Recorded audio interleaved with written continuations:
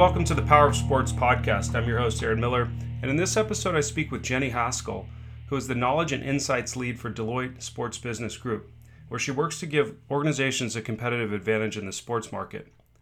Jenny was a standout college player in soccer at Northwestern University and recently moved to the UK to join Deloitte's Sports Business Group in Manchester. At Deloitte, Jenny provides insights into the trends and challenges that underpin activity in all aspects of the business of sports and explores unique opportunities for organizations to proactively target these trends. She's a main contributor to Deloitte's inaugural Future of Sport report, as well as the annual review of football finance.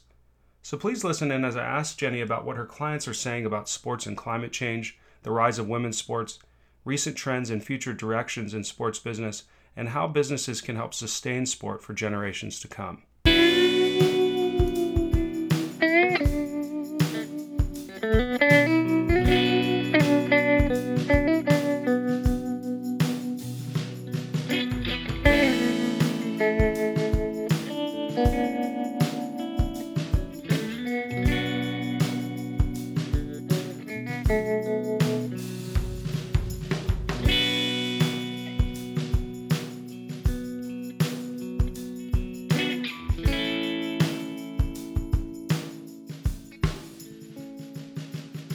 How are you?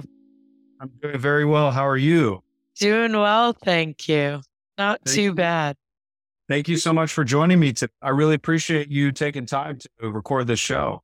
Of course, looking forward to it. I've been listening to a few episodes. It's really interesting. Oh, I'm so glad. Thank you very much. I'm really eager to get into the report that Deloitte, your company, has authored about the future of sport. But before we get there, I'd just love to get to learn a little bit about you and how you got involved in sports early on in your life. Yeah, of course. So I actually grew up, and I guess for the purpose of this call, I will use the word soccer for the most part.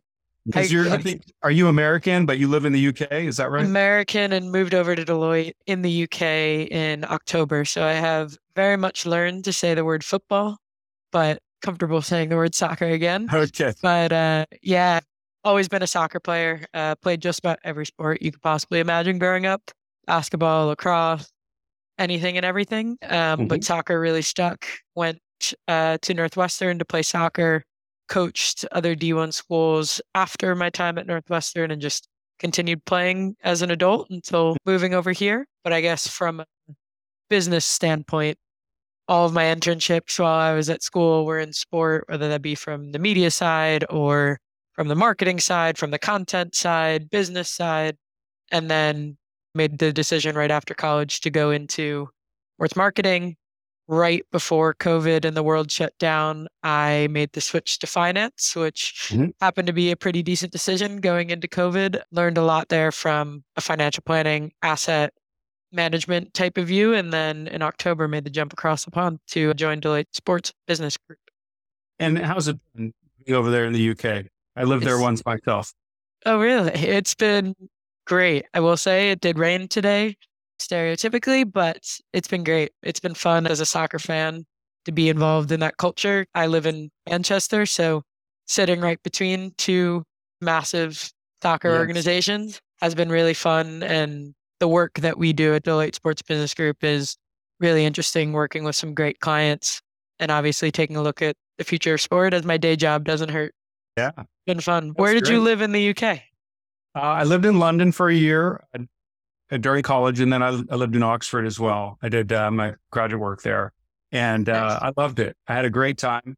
It brings back a lot of great memories to talk to you and think about playing basketball on the Oxford University team, playing basketball on the London School of Economics team. Those were great times in my life. Cool. Seems like a long time ago now to me, but at any rate, so I want to go back a little bit if you don't mind.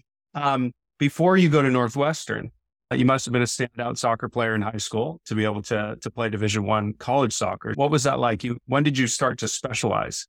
You mentioned other sports. So specializing is always a very interesting topic, but I probably started focusing mostly on soccer going into high school. So when I was about, 14, 15, I was fully dedicated to soccer. Everything I did was for soccer. I traveled all over the country, and it was really my driver. I was school and soccer, and that was about it. I actually did think of going back to basketball towards the end of my high school career. But then right before tryouts, I actually tore my PCL. Oh So no. that was my sign that we're sticking with soccer, and that's the way it goes, not playing basketball, not risking it before I go to college, but always played on the side anyway with friends. Big tennis fan as well. I got to play that wasn't as structured and playing on the high school teams and all, but I specialized around ninth grade or so. Yeah. Yeah. I'm sorry to hear about your injury. I understand that's rather common in basketball. Yeah, unfortunately, it was not the best timing, but things happen, and I like to say it made me a stronger athlete on the end of it. But unfortunately, it is the injury crisis is very real and is definitely a detriment for, especially in women's sport right now, but across the board. Yeah, that's what I've read. And what interested you in sports business after college? Or did you get involved while you were at Northwestern? For the most part, I got involved while I was at Northwestern. I majored in economics, journalism, and marketing. So it was this role at Deloitte being within sports business is the merge of all three, I like to say. So especially my role as knowledge and insights lead, it's really taking a look at our publications. That obviously brings the journalism aspect into it, Sure. making sure we do everything on a financial scale.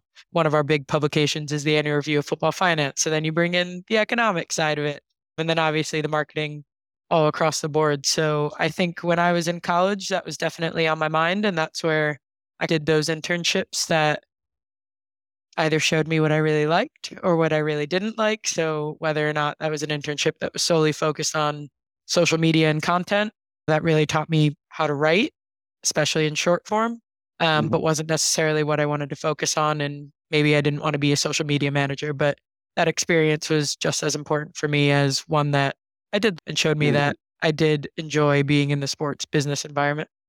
Sure. What caught my eye, Jenny, was the report that your company authored on the future of sport. But before we get to that, I'm curious. You mentioned the football finance report. Tell us a little bit about that. What was Yeah, the so work? our annual review of football finance this year was the 32nd edition. So it's been Mhm. going on for a very long time. And essentially, we take a look at the big five leagues across Europe and the English football pyramids, the EFL as well. And then this year was the first year that we were able to do an analysis on the Women's Super League, which Uh-huh. is the premier women's tier in England. So that was really exciting for us as well. But it basically breaks down all of the finances from these major leagues, a lot of the teams across Europe. And our team basically goes through a 4 to 5 month long process, looking through all the publicly available information and really taking a holistic view of why those numbers might look the way that they do. Obviously, that was a little bit different when COVID was impacting the finances of just about every sports organization. So, really getting into that in past editions. And then this year, also taking a look at some of kind of the futuristic type of considerations that football organizations really need to take a look at. So this year we talked a lot about governance. We talked a lot about having a good corporate structure, as well as what data can do both on and off the pitch, and really taking a look at the data lifecycle and how important that is to maximizing your return. And then we also talked about ESG investing. So ESG, and obviously the global sports market is continuing to evolve and a lot of new investor interest, and how we've seen a trend of more investors taking ESG considerations when they're doing their due diligence on some of these investments. So it was really interesting this year to see the different themes come to life, and then also to take a look at the incredible growth of women's football as well. And like I mentioned, soccer and football very interchangeable, but this one is definitely the annual review of football finance. Right. And women's sports, I think, generally had a boom year last year, right? But what is it about women's soccer that you think is particularly exciting to think about the future? Yeah, I'm obviously a bit biased because I love the Sure. game, but I do think it just has its own distinguished product. So when you think about women's soccer and the incredible growth that it's had, they have these superstars that are superstars in their own right. And I think what's really great about women's soccer right now is it's not just fans that are starting to take notice, but sponsors are starting to take notice. And you're seeing that women's sport isn't just a cleaner, safer version, but it really does generate those business returns. And so even with major tournaments, you're seeing bigger names, bigger storylines coming from female athletes. Obviously, women's soccer, I think, had a big start in the US. When you think of the 99ers, and they were my inspiration growing up, I think you're seeing that global view now where it's more competitive. The product is better than it's ever been. The engagement is better than it's ever been. So it's a really exciting time for women's soccer across the globe.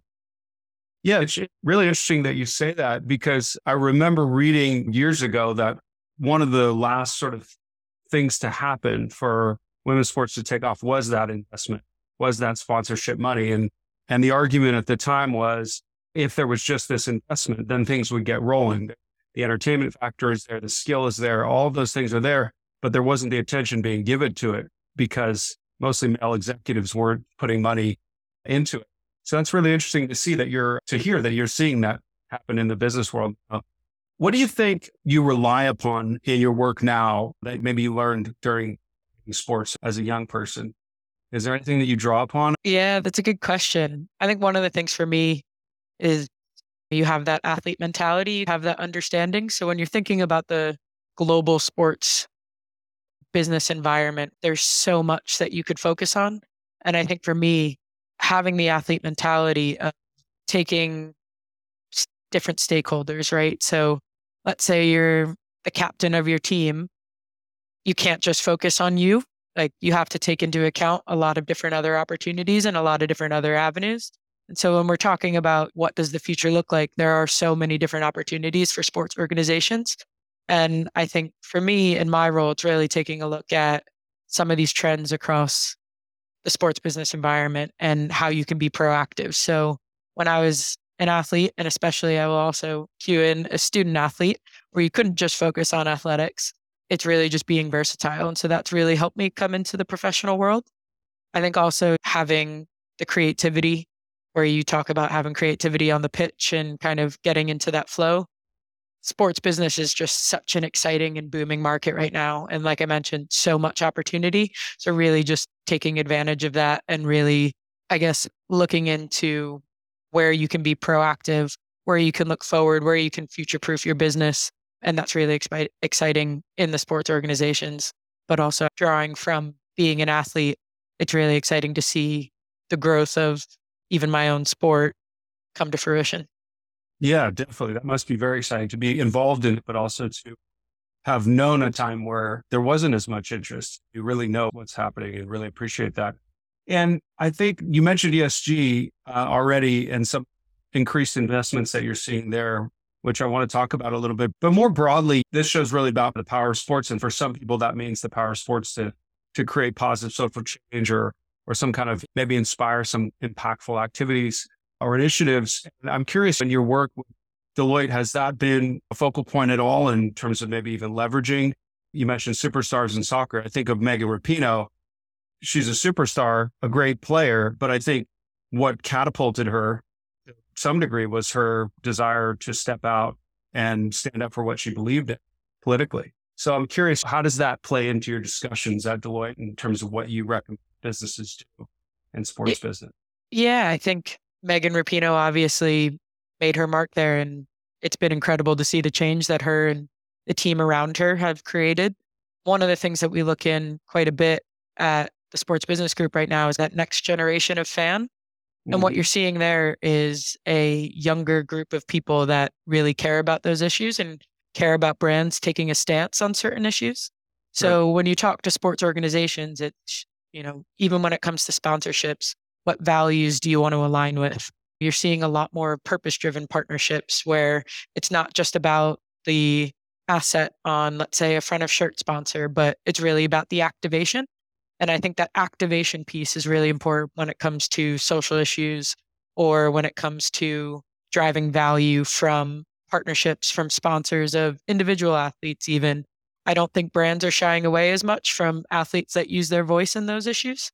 And that's fantastic to see. But I think as Gen Z continues to grow up and becomes more decision makers, you'll see that brands will align with certain values, and that will be a big additive for what Gen Z is looking for when they consume different products. I think also across sport in general, you're seeing women's sport and mixed sport and parasport gain a higher share of visibility. And I think that's fantastic, where you see a bit more of integration, a bit more of opportunity and access for all abilities, all genders, and all ages. And I think that's really going to bring sport to that next level of opportunity. Yeah, definitely. I'm on board with that, and I hope that does come to fruition. But I am curious, as an advisory group, how do you recommend companies navigate some of the controversial political terrain that's out there, right? Because as you mentioned, aligning their values with what they decide to sponsor or work on might seem easy on the one hand, but it might seem difficult on another, right? What is your strategy along those lines? Yeah, I'm probably going to take a bit more of a general answer than you're looking for there, but I think the big thing is that there's no one size fits all in any of this. So it's what's right for each organization, and it's what's right for each sport, each individual, each athlete, and every organization is going to be different in terms of what they want to do, what they can do in terms of their values. So I think for us, especially on a sponsorship side, it's just about finding key value drivers that align on both sides. And that's going to make the best product, and that's going to make the best long-term investment that you can possibly have when both sides align on values and opportunity. Sure. Can companies in certain spaces survive if they don't take a particular approach? Does it depend on the industry? I know you said it's case by case, but I'm eager to dive a little deeper because this subject interests me. There's a lot of backlash with certain companies sponsoring certain things or putting their name on certain things. And I'm sure that brands out there are aware of that, right? Potential backlash. So I'm thinking ESG in particular. That's something that's on my mind quite a bit with kids and climate change. And I think that sports need to do more. Big sports need to do more, particularly professional sports in the United States. There's been great efforts here to, at least on paper or with lip service, say, let's tackle racism, let's tackle sexism and that kind of thing. But I've yet to see a major sports league in America do more for for particularly environmental issues. So I'm curious, from where you sit, what do you make of that particular issue? Yeah, I think it's not quite as black and white as saying we want to do something and we will, or we don't want to do something and we won't. I think, especially on the environmental side, sport is definitely a contributor to climate change, but just like any other industry, but it also has a big platform to help in that space. So I think what you're seeing right now is a lot of thoughts about it, and unique thoughts, innovative thoughts about what organizations can do. I think you're starting to see that take shape in terms of long-term strategy, in terms of building ESG within their strategies. Will you see that actually come to in the next couple months, in the next year? I don't know. But I guess when you think about ESG, it's not just a tick box exercise, right? So it's not just, I'm going to do this and we will be good to go on carbon. It really is integrating it into all of your business decisions as a sports organization. So it does take a lot of thought. It does take a lot of energy in terms of having those critical conversations on what not only you want to do, but what is possible to do at that time. And I think we're seeing a trend in terms of those conversations are being had.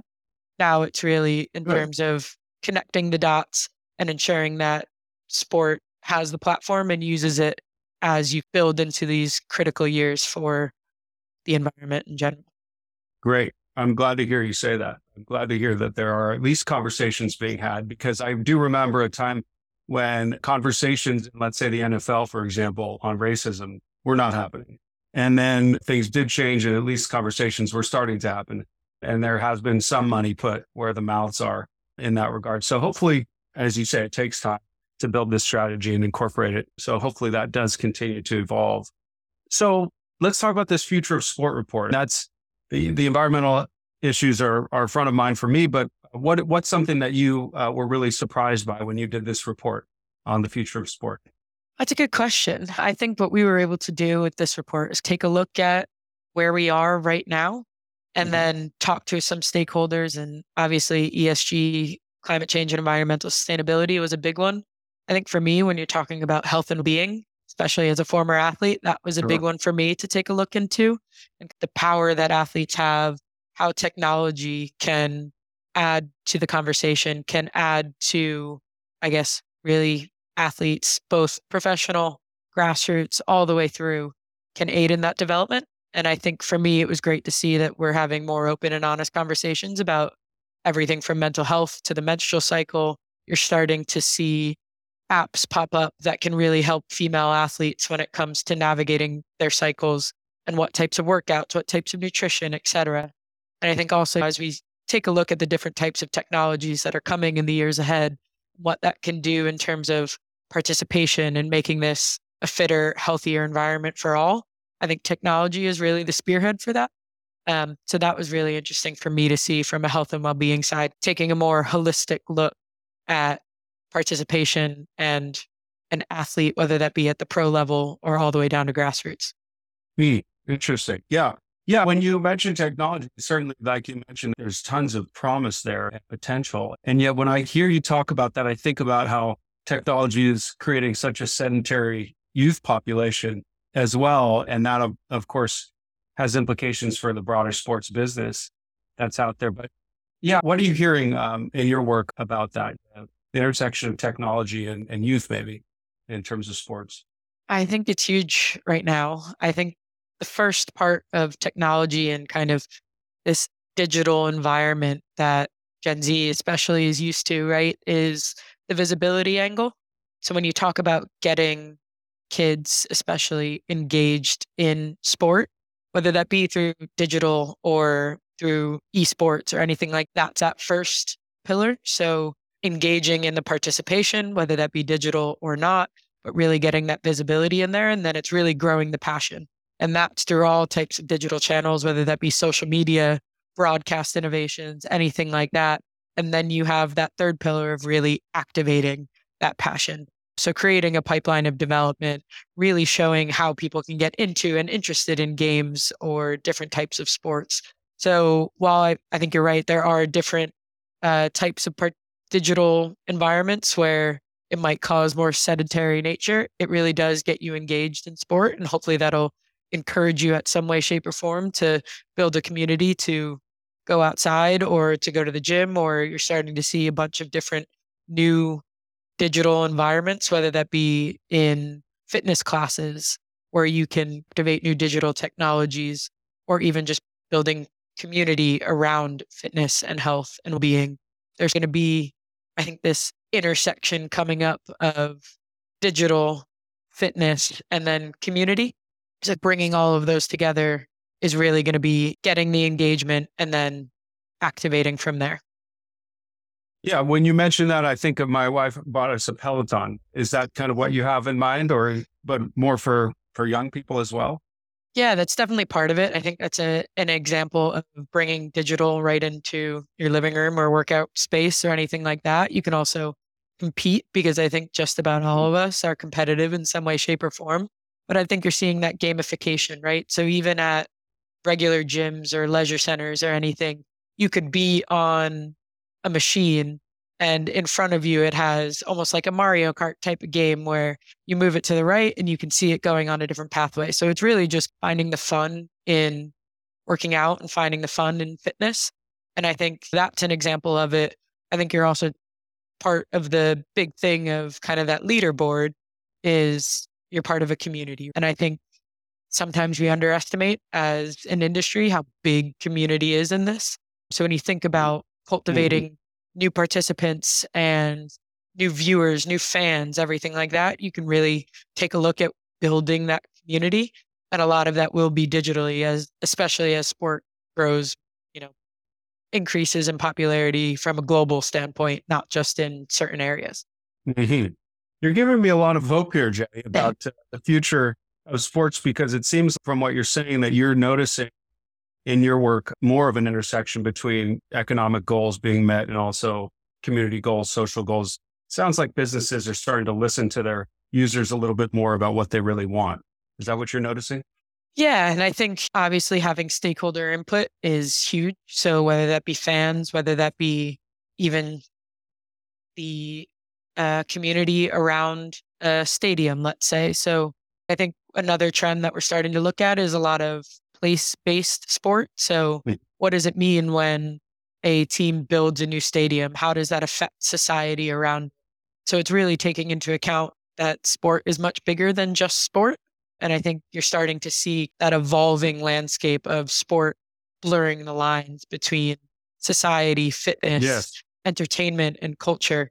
A lot of these organizations are testing the waters and seeing what is possible with that. And I think that's great to see, like you said, from an economic standpoint, but also from just a societal improvement standpoint. These organizations are really taking a look at that.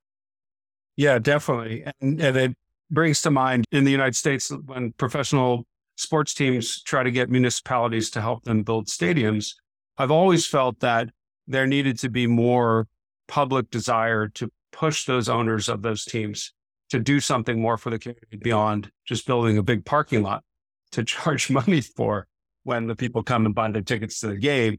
But when I think about environmental issues, you think about maybe building green belts as well as building the stadium, having some sort of public-private partnerships that really not only improve the community through sports, which is huge, but also leave lasting impacts that are significant outside the stadiums as well. So Yeah.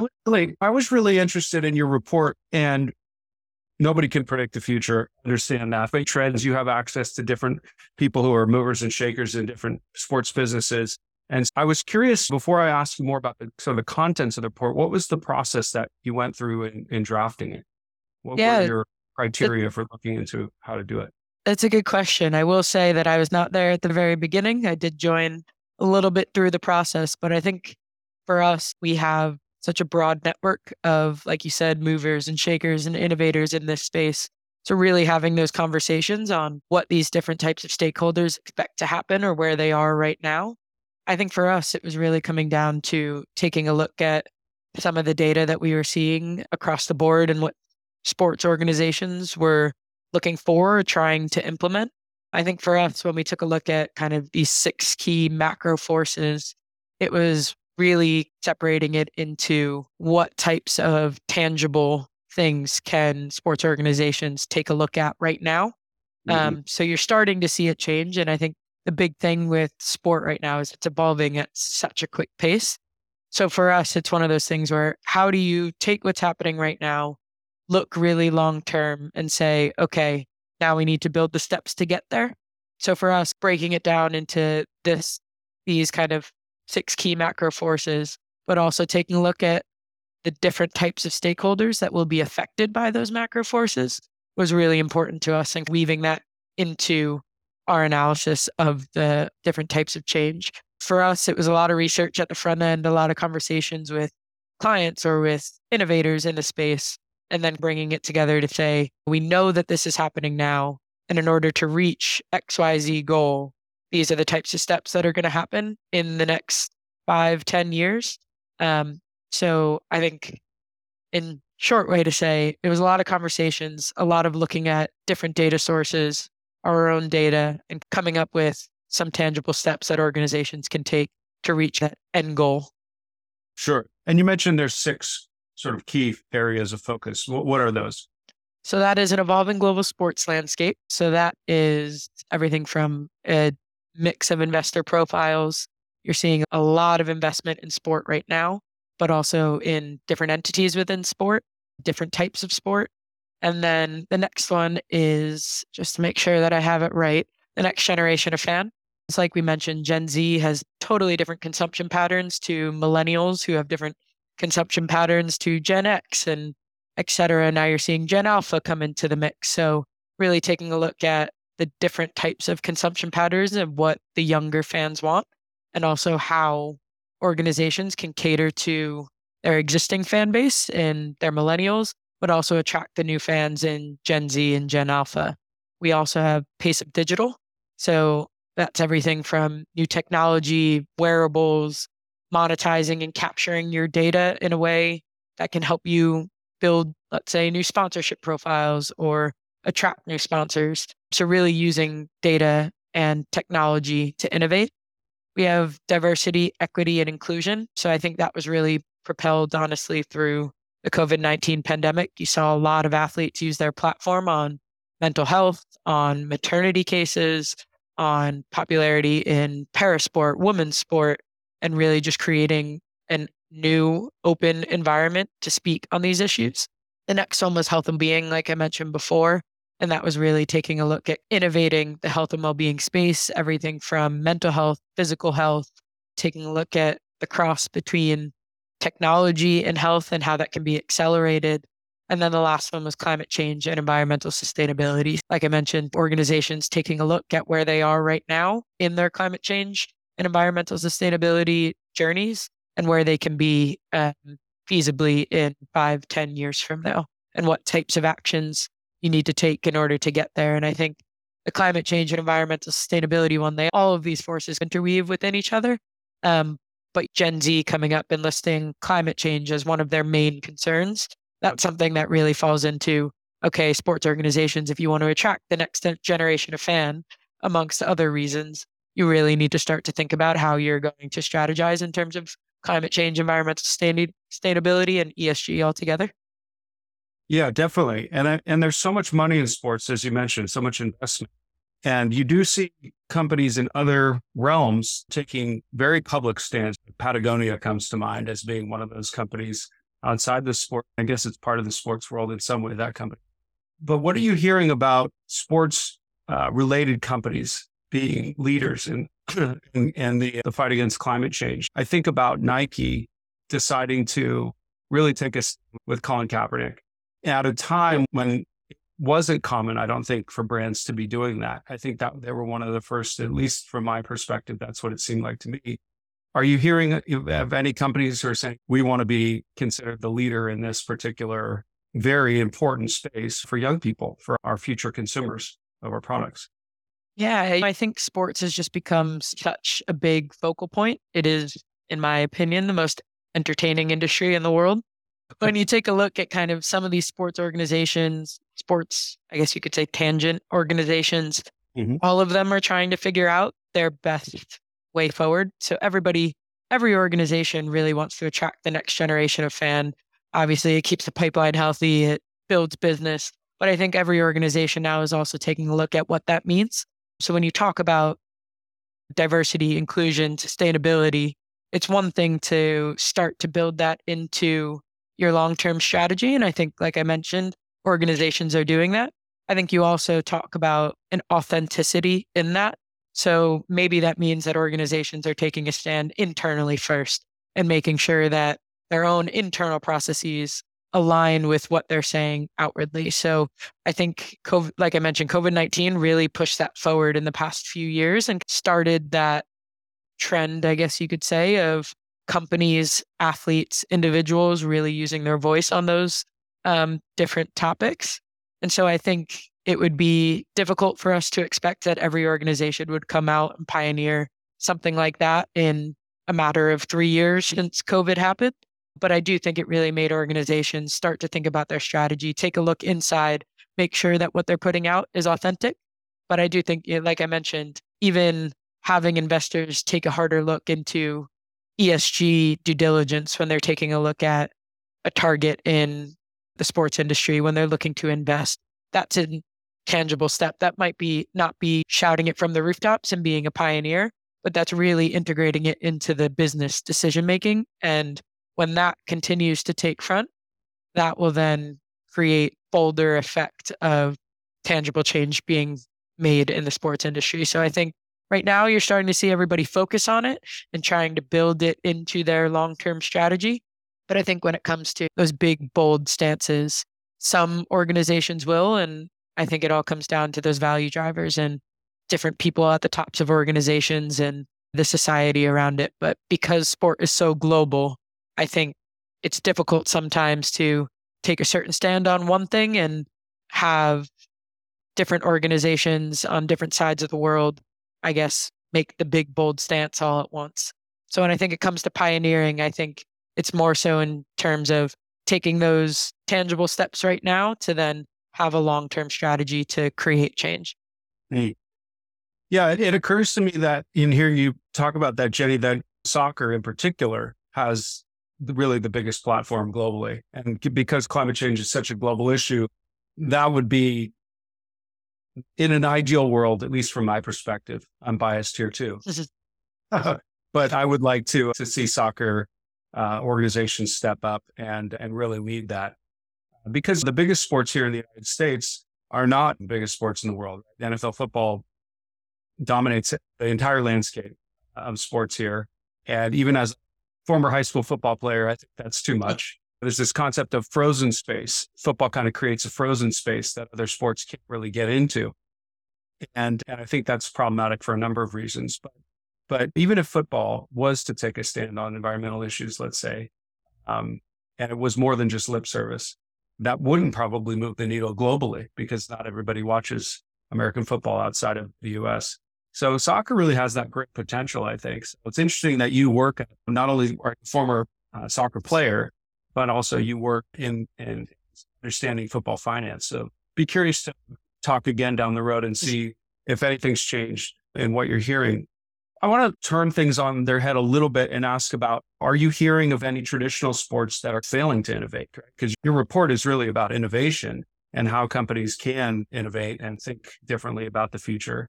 In the process of creating this report, was there anything that stood out in terms of some sports just keeping up with, they should be keeping up with?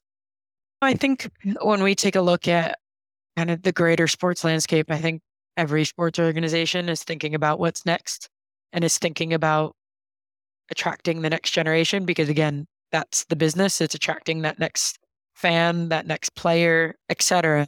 When you talk about failures, I think it's more so of innovating at a different at a different pace. Some organizations and some sports are innovating much more quickly than others.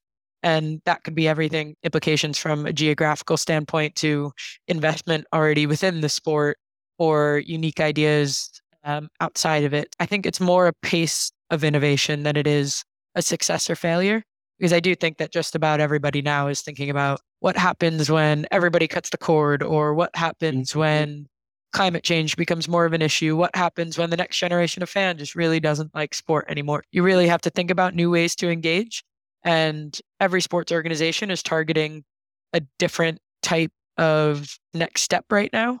So some are, like I said, are innovating much quicker. They have a lot more resource. They have a lot more backing. Some are innovating in more unique ways, but don't necessarily have the global investment or even the eyes on it right now that you'll even be able to notice it. But I do think that across the board, the organizations that we work with and have talked to are all really taking a look at innovating in some way, shape, or form. And like I mentioned, there's no one size fits all. So really taking the steps that fit towards that organization and make sense for their pipeline of talent, both on and off the pitch. And are there any particular organizations that you think are doing a great job in one area or another? Let's say maybe, I don't know, NFTs or blending of physical and digital experiences was something I read about in your report, which interested me. Yeah. Doing good work there. There are a few, like when I think about, obviously basketball is a big one, or Formula One, you're starting to see, like you said, like a blend of digital, but also that Gen Z storytelling. A lot of the younger fans really love that non-live sports content. So obviously you saw that really accelerate motorsport, especially during COVID. You also saw that with basketball. Again, during COVID, when I was sitting on my couch watching a Michael Jordan documentary. But I do think like both sports have done really well in terms of taking a look at the next generation and innovating from there. And both sports obviously have a lot of investment and a lot of potential. So they probably innovated at a quicker pace.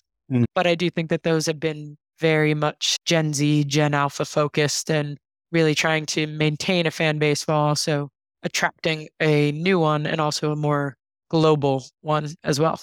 Mm-hmm.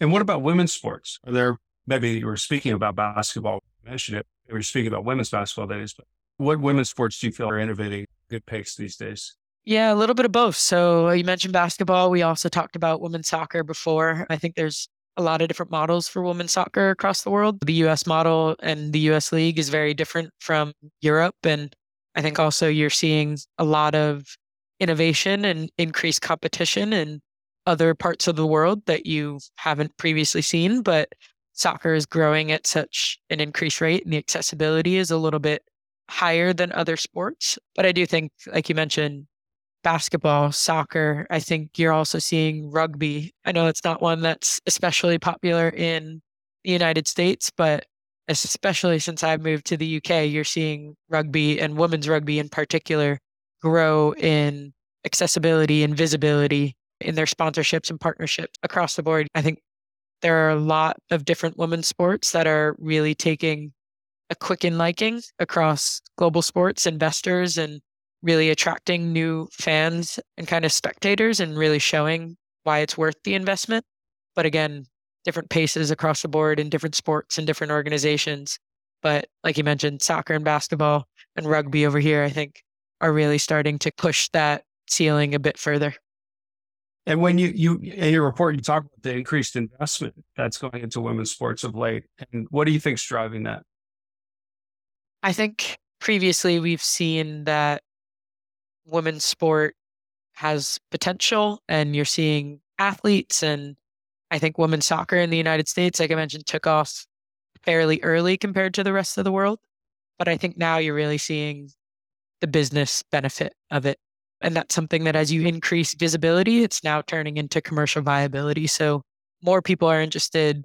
You have that unique set of fans that when you go to a women's sports event, it's a very different environment than a men's sports event.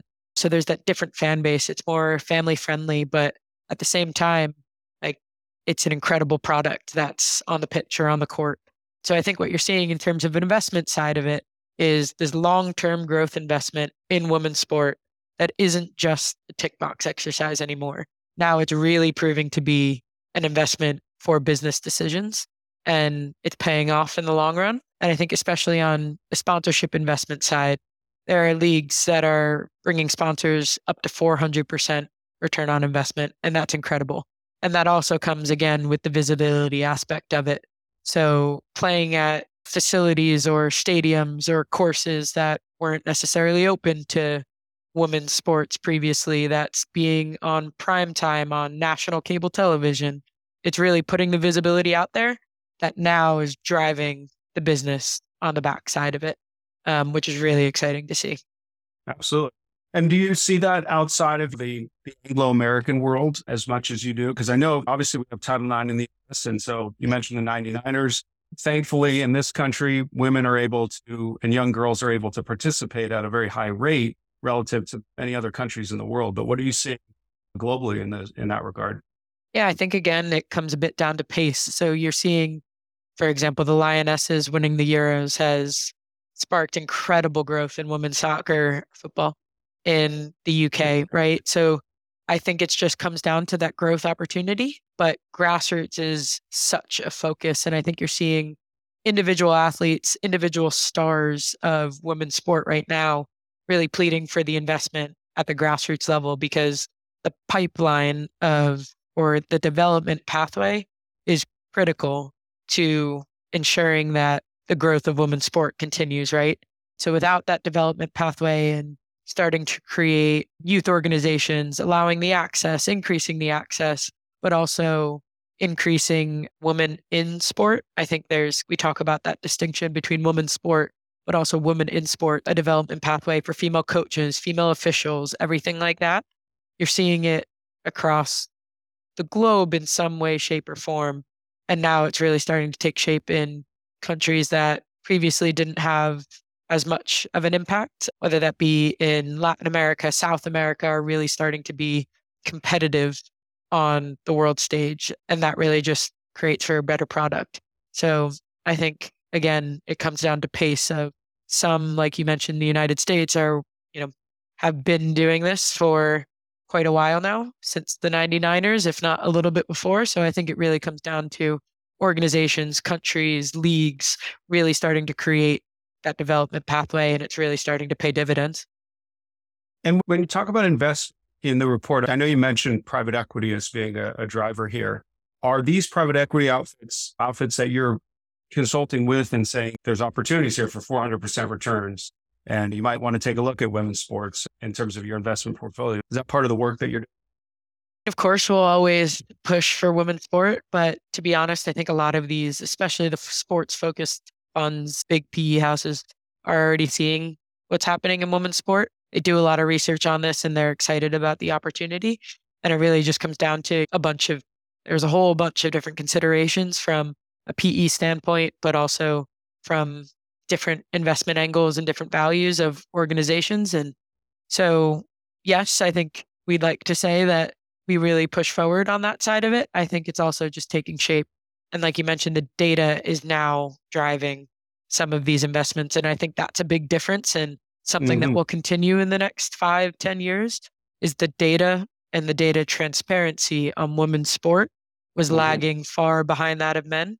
So you couldn't really prove that it was a good investment previously.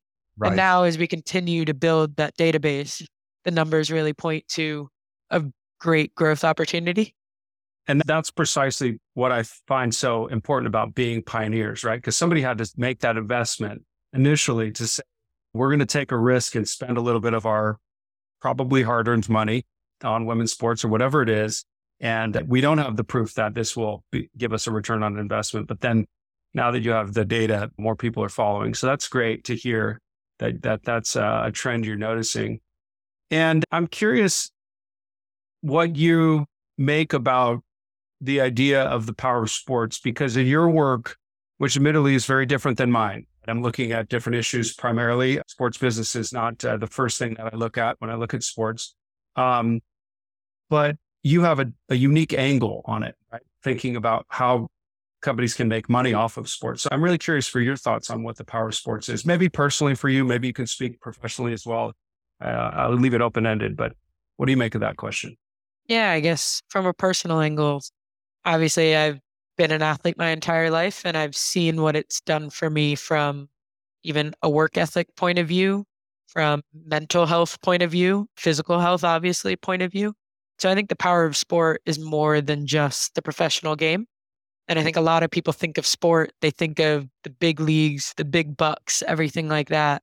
And one thing I guess I've noticed from a personal standpoint is it's much more than that. It fills my life in so many other ways. I've met so many friends through sport that have now basically turned family.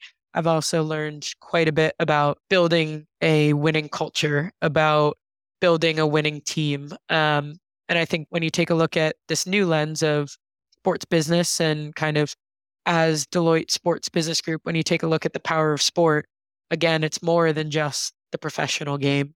It's more than just the big financial picture. It's also about creating the mechanisms to sustain sport for the community, for the fans, for the opportunity and access at the grassroots level. So I think we talk a lot, especially through our annual review of football finance, but just in general about kind of the sustainability of sport and making sure that it's a long-term investment and that kind of we're surrounding it with the best and most innovative ideas that kind of keep sport at its best for years and years to come. Because I do think that sport is a big center of society. I know we mentioned before kind of sport and society and the place-based aspect of it. But when you think about what sport can do to be honest, to change lives from grassroots all the way across the board, it's really powerful.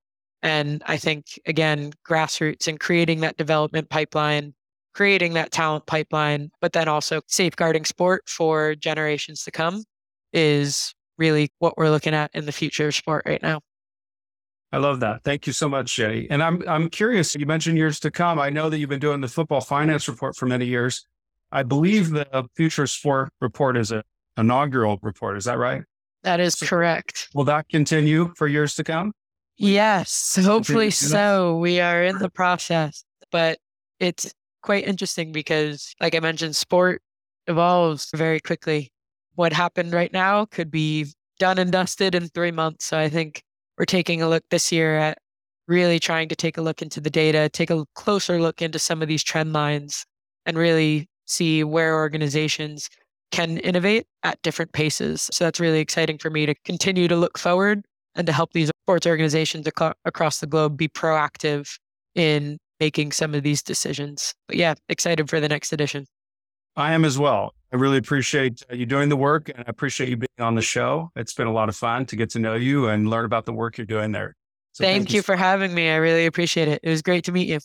You too. I look forward to keeping in touch. Sounds good. Have a good one. Take care, Jenny. Okay, bye-bye. Bye. Well, that'll do it for today's show. Thank you so much for listening. As always, please subscribe and review the show. If you like it, please share it with your friends. My thanks again to Jenny and her entire team at Deloitte, and I look forward to seeing you back here next time on the Power of Sports podcast.